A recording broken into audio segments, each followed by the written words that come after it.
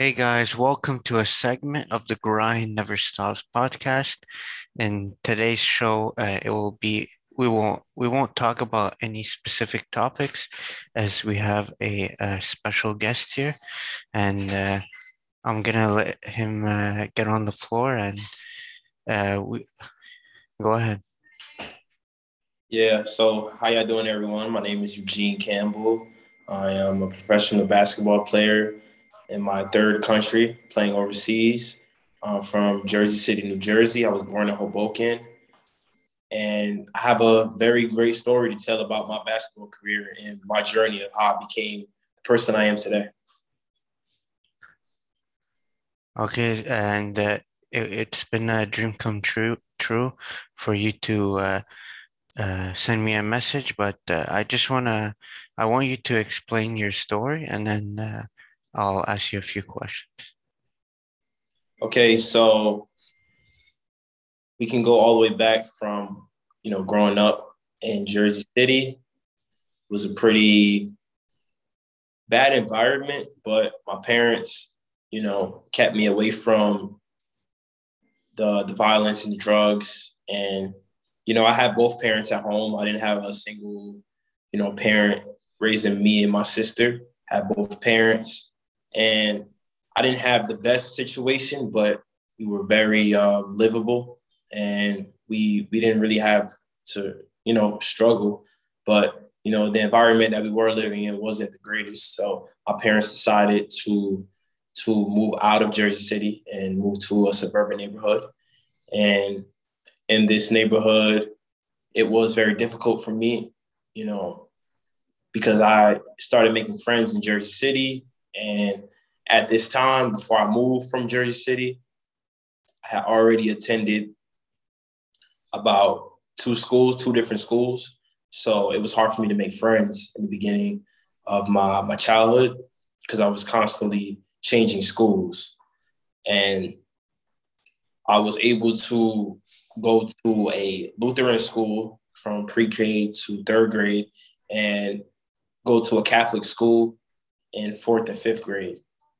And when I was moving to Carteret, I actually attended a public school. So it was a big difference in the way the kids were. There wasn't any uniform. It was a lot less strict, a lot more free. A lot of things were said that weren't really said in a Catholic school. So basically, growing up, it was about me adjusting to new situations, adapting to new environments, and meeting new people. And during this time period, I wasn't really too focused on playing basketball until it was time for me to go to middle school. So once I went to middle school, the new Catholic school that I had went to after fifth grade had a basketball team. And on this basketball team, my father was able to get the head coaching job for the team. So it was a way for me to, start playing basketball. And why not play basketball with your father coaching? So that was a great experience. I had fun with that. I was able to make it to the championship that year and lose, but we had a great season. And after going to this Catholic school for about 2 years, I went to another school. But before going to that school, I actually had a strong liking for baseball in about seventh grade. I didn't really care too much about basketball at this time. I was leaning more towards baseball. I gave it a try, and it was something that I picked up on fast that I actually liked more than basketball. And I was actually pretty good at it for me not, playing the sport for such a long time at all. So me playing baseball was a great experience, and it shortly came to an end when there was a teacher that said that I was failing a class, and I really wasn't failing the class. So they took me off of the baseball team, and it kind of crushed me, because that was something that I started to really like and pick up on, and it kind of took that away from me. And when my seventh grade year was over, I transferred to another Catholic school. And in this Catholic school, they didn't have a basketball team. So I was caught in another dilemma where, okay, I wasn't able to play baseball and I lost passion for the sport because it was taken away from me. And now I don't have a basketball team my eighth grade year. So, it was very frustrating experience, and I had to go through a lot of adversity. But, going into the summer of my eighth grade year, I decided that when I went to high school, I wanted to try out for the basketball team. So I went to the tryouts, tried out, and unfortunately, I was cut from the team. Even though I felt like I was better than a majority of the players on the team, the coach felt like I wasn't good enough, or they just didn't want me to play. So, I kind of took it personal. I was upset. And it was a good thing that happened because it gave me a chip on my shoulder that I have to this day. So I started working hard that summer. I started grinding. I started playing basketball a lot more. I started working out in the morning and the night, just dedicating my whole summer to getting better so I could make the team going into my sophomore year. So my sophomore year, I was able to make the team, and I was able to start over the players that I was cut for from the coach. So it made me realize that, if you work hard, anything's possible. So once I made the team, I was progressing each year, and, I was able to play varsity and start at varsity my senior year.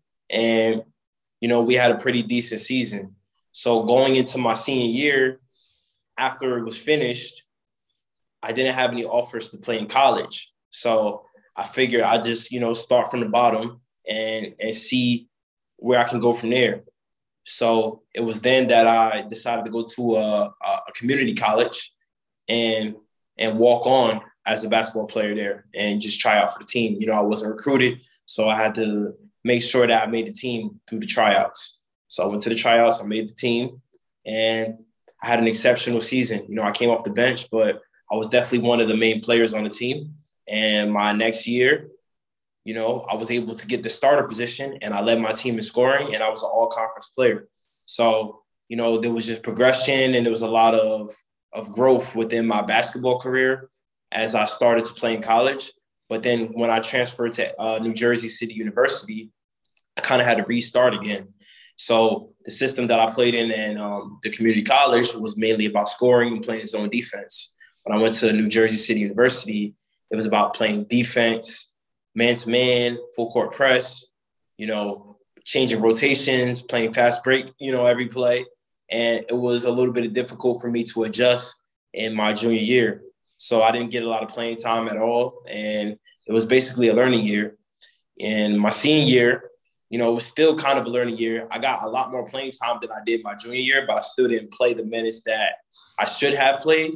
So my transfer to a four-year school, I had to deal with a lot of adversity. But on the bright side, I was able to strongly focus on my education while playing ball. And I was able to obtain a 3.76 GPA, obtaining my bachelor's degree in psychology. So there was a plus side to that. And I was able to join a fraternity. So, I was able to get involved in campus. So after I finished up my senior year, I still had hoop aspirations, but my mother told me to get my education to fall back on just in case basketball didn't work out. So that's when I talked to my coach, and I told him I wanted to get my master's degree and I wanted to be a grad assistant. So he put me on the coaching staff, and he let me be an assistant coach while, going for my master's degree. So it was a great experience because I was able to learn basketball from a coaching perspective, as I have already learned it from a player's perspective. And when you learn it from the coach's perspective, you learn a lot more about the game of basketball than you do playing it. So I was able to combine the two and just learn and grow. And during my time, being a coach and going to school, I was still playing basketball. I was still grinding. This is when I took my grind to a whole other level. And I was in the gym a lot more and just, picking up on things that I didn't see, a couple of years ago. So I just kept grinding and grinding. Once I graduated, that's when COVID hit, and things were crazy. A lot of people say that COVID affected them in a bad way, but I feel like COVID affected me in a good way because it cut out all the distractions and it forced me to just grind even harder than I already was, because nothing was open. There wasn't anything going on. People were just at home trying to stay safe from the virus. So I was able to, grind, just, go to the track, run, be outside and just work on my handles, work on my shot. I had a basketball court that was open by my house. So I was in there every day, every morning, every night. And I just grinded. And when things opened back up, I attended a few combines And by the time January hit, I was offered a contract to play overseas. And I was able to play my rookie year in a country called Moldova in Europe. And during this time period, things weren't open and COVID was going rapid. And I was blessed to have the opportunity to be able to get a contract, my first contract during a time like this. So when it was time for the games to start, I took advantage of it. I led the country in scoring. I averaged 39.5 points a game. I led the country in steals at 5 steals a game. And it was a great season. It was a great rookie season, and it got my feet in the door for the overseas market. Shortly after Moldova, I was able to play in the TBL in America, and I played their last 4 games. And I played exceptionally well in that too. And I just grinded that summer too, played in a lot of leagues, played in a lot of pro-ams, got invited to play in different states for pro-ams. And when it was time for September to come, I signed my second contract playing in Armenia. And while playing in Armenia, I already knew what it was like to play overseas. So I knew what mindset to go in the country with. And I was top 10 in 3 categories. I was top 10 in scoring, I was top 10 in rebounds, and I was number 1 in free throw percentage. So that was actually a great season as well from the time I played there. I didn't play the whole season because I was offered a contract to play in Portugal for the second half of the year, where I am right now. So I'm currently playing in Portugal. Our team is doing exceptionally well. We're on to the next phase of the season, and we're competing for a championship. We just won our last game on Saturday, and it's a great experience. It's a lot different from Armenia, but I'm learning and I'm growing as I'm going along. Each country I go to is a higher country and more competition. So the task at hand is getting harder, but it's nothing that I can't do because I'm made for this. I'm built for this. This is what I do. I overcome adversity, and the grind never stops. And that's why I wanted to be part of your podcast, man, because bro. Respect. the message across your podcast is the grind doesn't stop. And I feel like the grind is a big part of my life, and the grind doesn't stop for me. So I feel like this is just great, for me to be a part of this. And well, the question I have for you is, after all what you've been through, after all what you've been accomplished so far, what is your goal right now? My goal right now is to win a championship. I want to make sure that, my team wins games, that I am leading the team, to win these games, and that I'm doing my part. My job is to score the basketball. They want me here to score the basketball. So I'm just going to do my best to make sure I'm playing my role so we can win. And another question I have is, what is I always hear between the NBA players, how they play in international and North America. But for you, your opinion and the way you experienced it, what's the difference between playing overseas and playing against guys in the States? Okay, there's a big difference. So there's a lot less dribbling overseas. There's a lot of dribbling and fancy, flashy dribbling in the United States. There's a lot less pick and roll and more one-on-one. And the athleticism is a little bit different in the States. A lot of people are flying in the air every fast break, opposed to some, players here. They just keep it simple with a layup, even though they have the ability to dunk. The playing style is a lot more backdoor cuts and a lot more screens and a lot more handoffs. There's a lot more team play. There's possessions where everyone touches the basketball, opposed to one person just isolating and, going to score. Okay, and how do you adjust to life in Europe? That one is very difficult. You're in a foreign country, you don't speak the language, you don't, blend in well because obviously I don't look like I'm from Europe. So Yeah. it's just me blending in and getting adjusted to the culture and the way to survive here. It's a lot different than the United States, but this is not my first time being in Europe. This is my third time. So this time around, I'm definitely able to adjust. And in my future career, I'll be able to adjust to any situation that comes my way. That's a big part of my life. Like I have told you, changing schools, adapting to different people, different friendships, different teachers. A lot of kids growing up, they have the same teacher for like X amount of years. I've had so many different teachers. I have so many different classmates. I have so many different friend groups, you know, and I've always learned to adapt to each one of those situations. So that's always been me. That's why, you know, playing basketball overseas doesn't really bother me because I've been adapting to situations my whole life. I've been uncomfortable. And for all of our viewers who have been asking, who are the famous players you ever played with and had great communication with? Famous players I've played with and had great communication with. Well, I haven't played with a lot of famous players, but it's one player that's from New Jersey. He's actually a friend of mine. His name is Jesse Jones. And he's somebody I play with that I would consider famous because he does a lot for New Jersey and he does a lot for the community. And me and him have pretty good communication. I talk to him on a daily basis. And he's a really good guy. And he's a really good basketball player. Yeah, well, before I continue asking questions, I want to tell you how appreciated for you to come on this show because, man, grind never stops. And Never. even for me, I have a story myself. I I didn't have a great childhood, didn't have a great job. Things were going bad, but I just never gave up on life. And that's what you and that's what other players like Carmelo Anthony, you think he could retire right now, but he's not. He just wants to make a statement, grind. It's not just winning a title. When you're old and at the end of your career, you just want to grind and show the world that dreams never finish. You Yeah.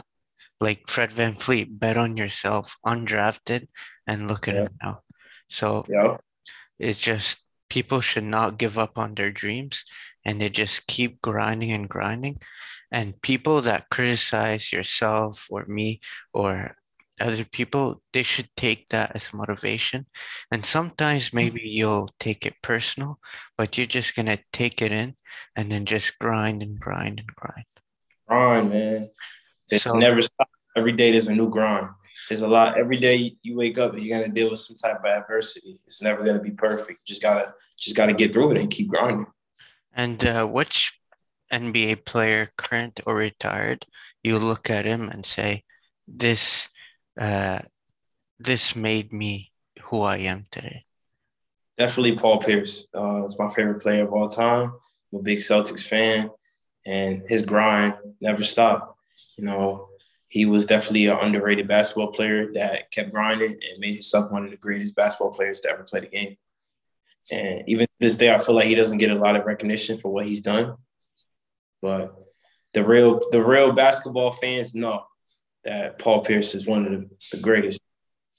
And he won a championship for the Celtics. So they can never take that away from him. That's all that matters. Like, doesn't matter. Like, I know winning a championship either in the NBA or overseas, it's always the best, but I think that you just gotta believe in yourself. And that's why you have like you probably never play with a famous player, but it's not about being famous or not famous. You just need a guy to always be there to talk to you with not just basketball, but off the court stuff. Yeah, yeah, for sure. But I want to ask you a question is like, what is your best skill set? My best skill set is probably my jump shot. Have a pretty good jump shot, especially in the mid-range area. I can kill you in the mid-range area. Can work off the screen and roll. I can attack. I can, shoot off the dribble. Um, So I would hit my if jump shot for sure. so if I call my boy DeMar, you think you can beat him in a game of horse? In the mid-range, Yeah. I think so. If we talking about threes, I mean threes I'm pretty good at. I still got to work on my three. I haven't had the best 3-point percentage this year. I shot 65% from three in Moldova. Right now I'm hovering over 30, so I got to get that up. But mid range, I don't know. I kill in the mid range all day, man. So I don't know. DeMar gonna have a. If he do win, he ain't gonna win easy. It's gonna be a good one. I'm gonna give him his money's worth. Oh yeah.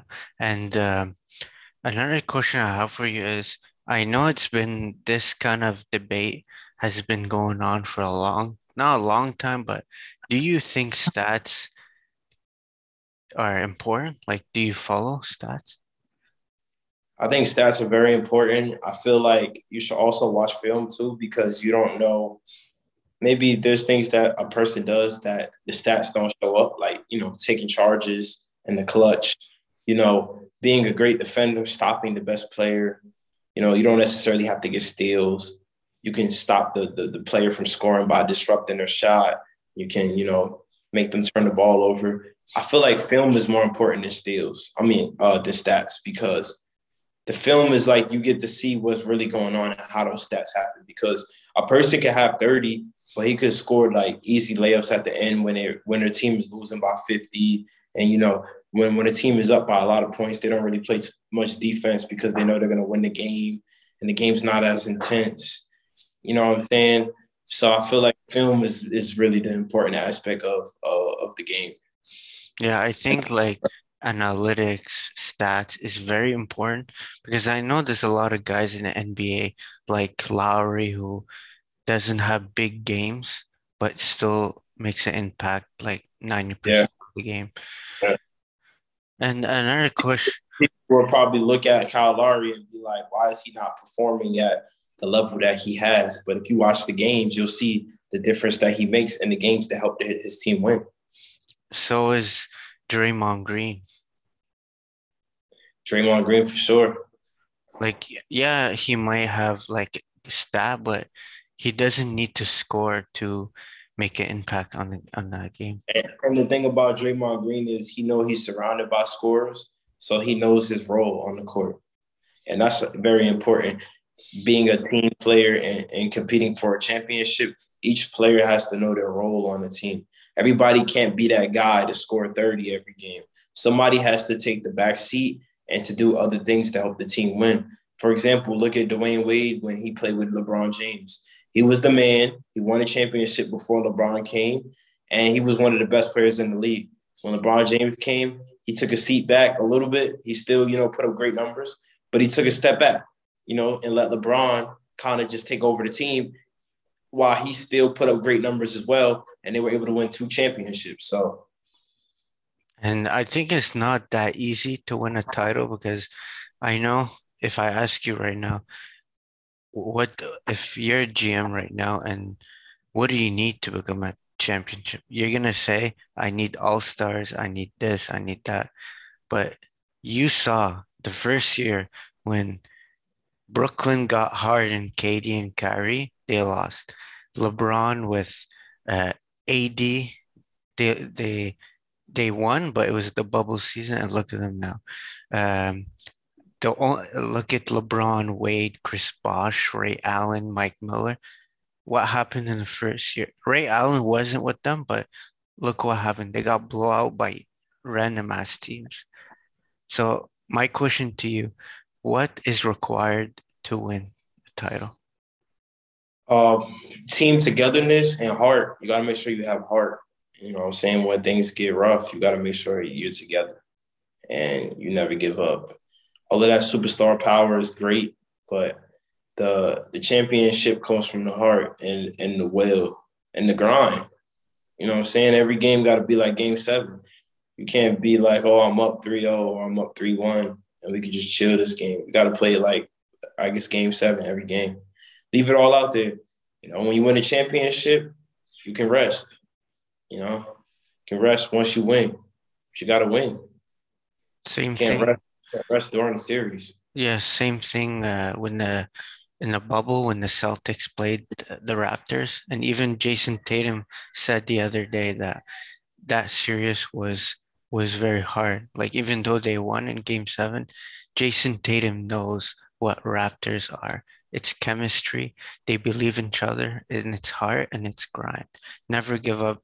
And who cares if no one talks about the Toronto Raptors? It's just about you believing in yourself. Because man, you're trying to tell me that old ass Jason Kidd was an all-star or Deshaun Stevenson or all these guys that were on the Mavs when they won the title.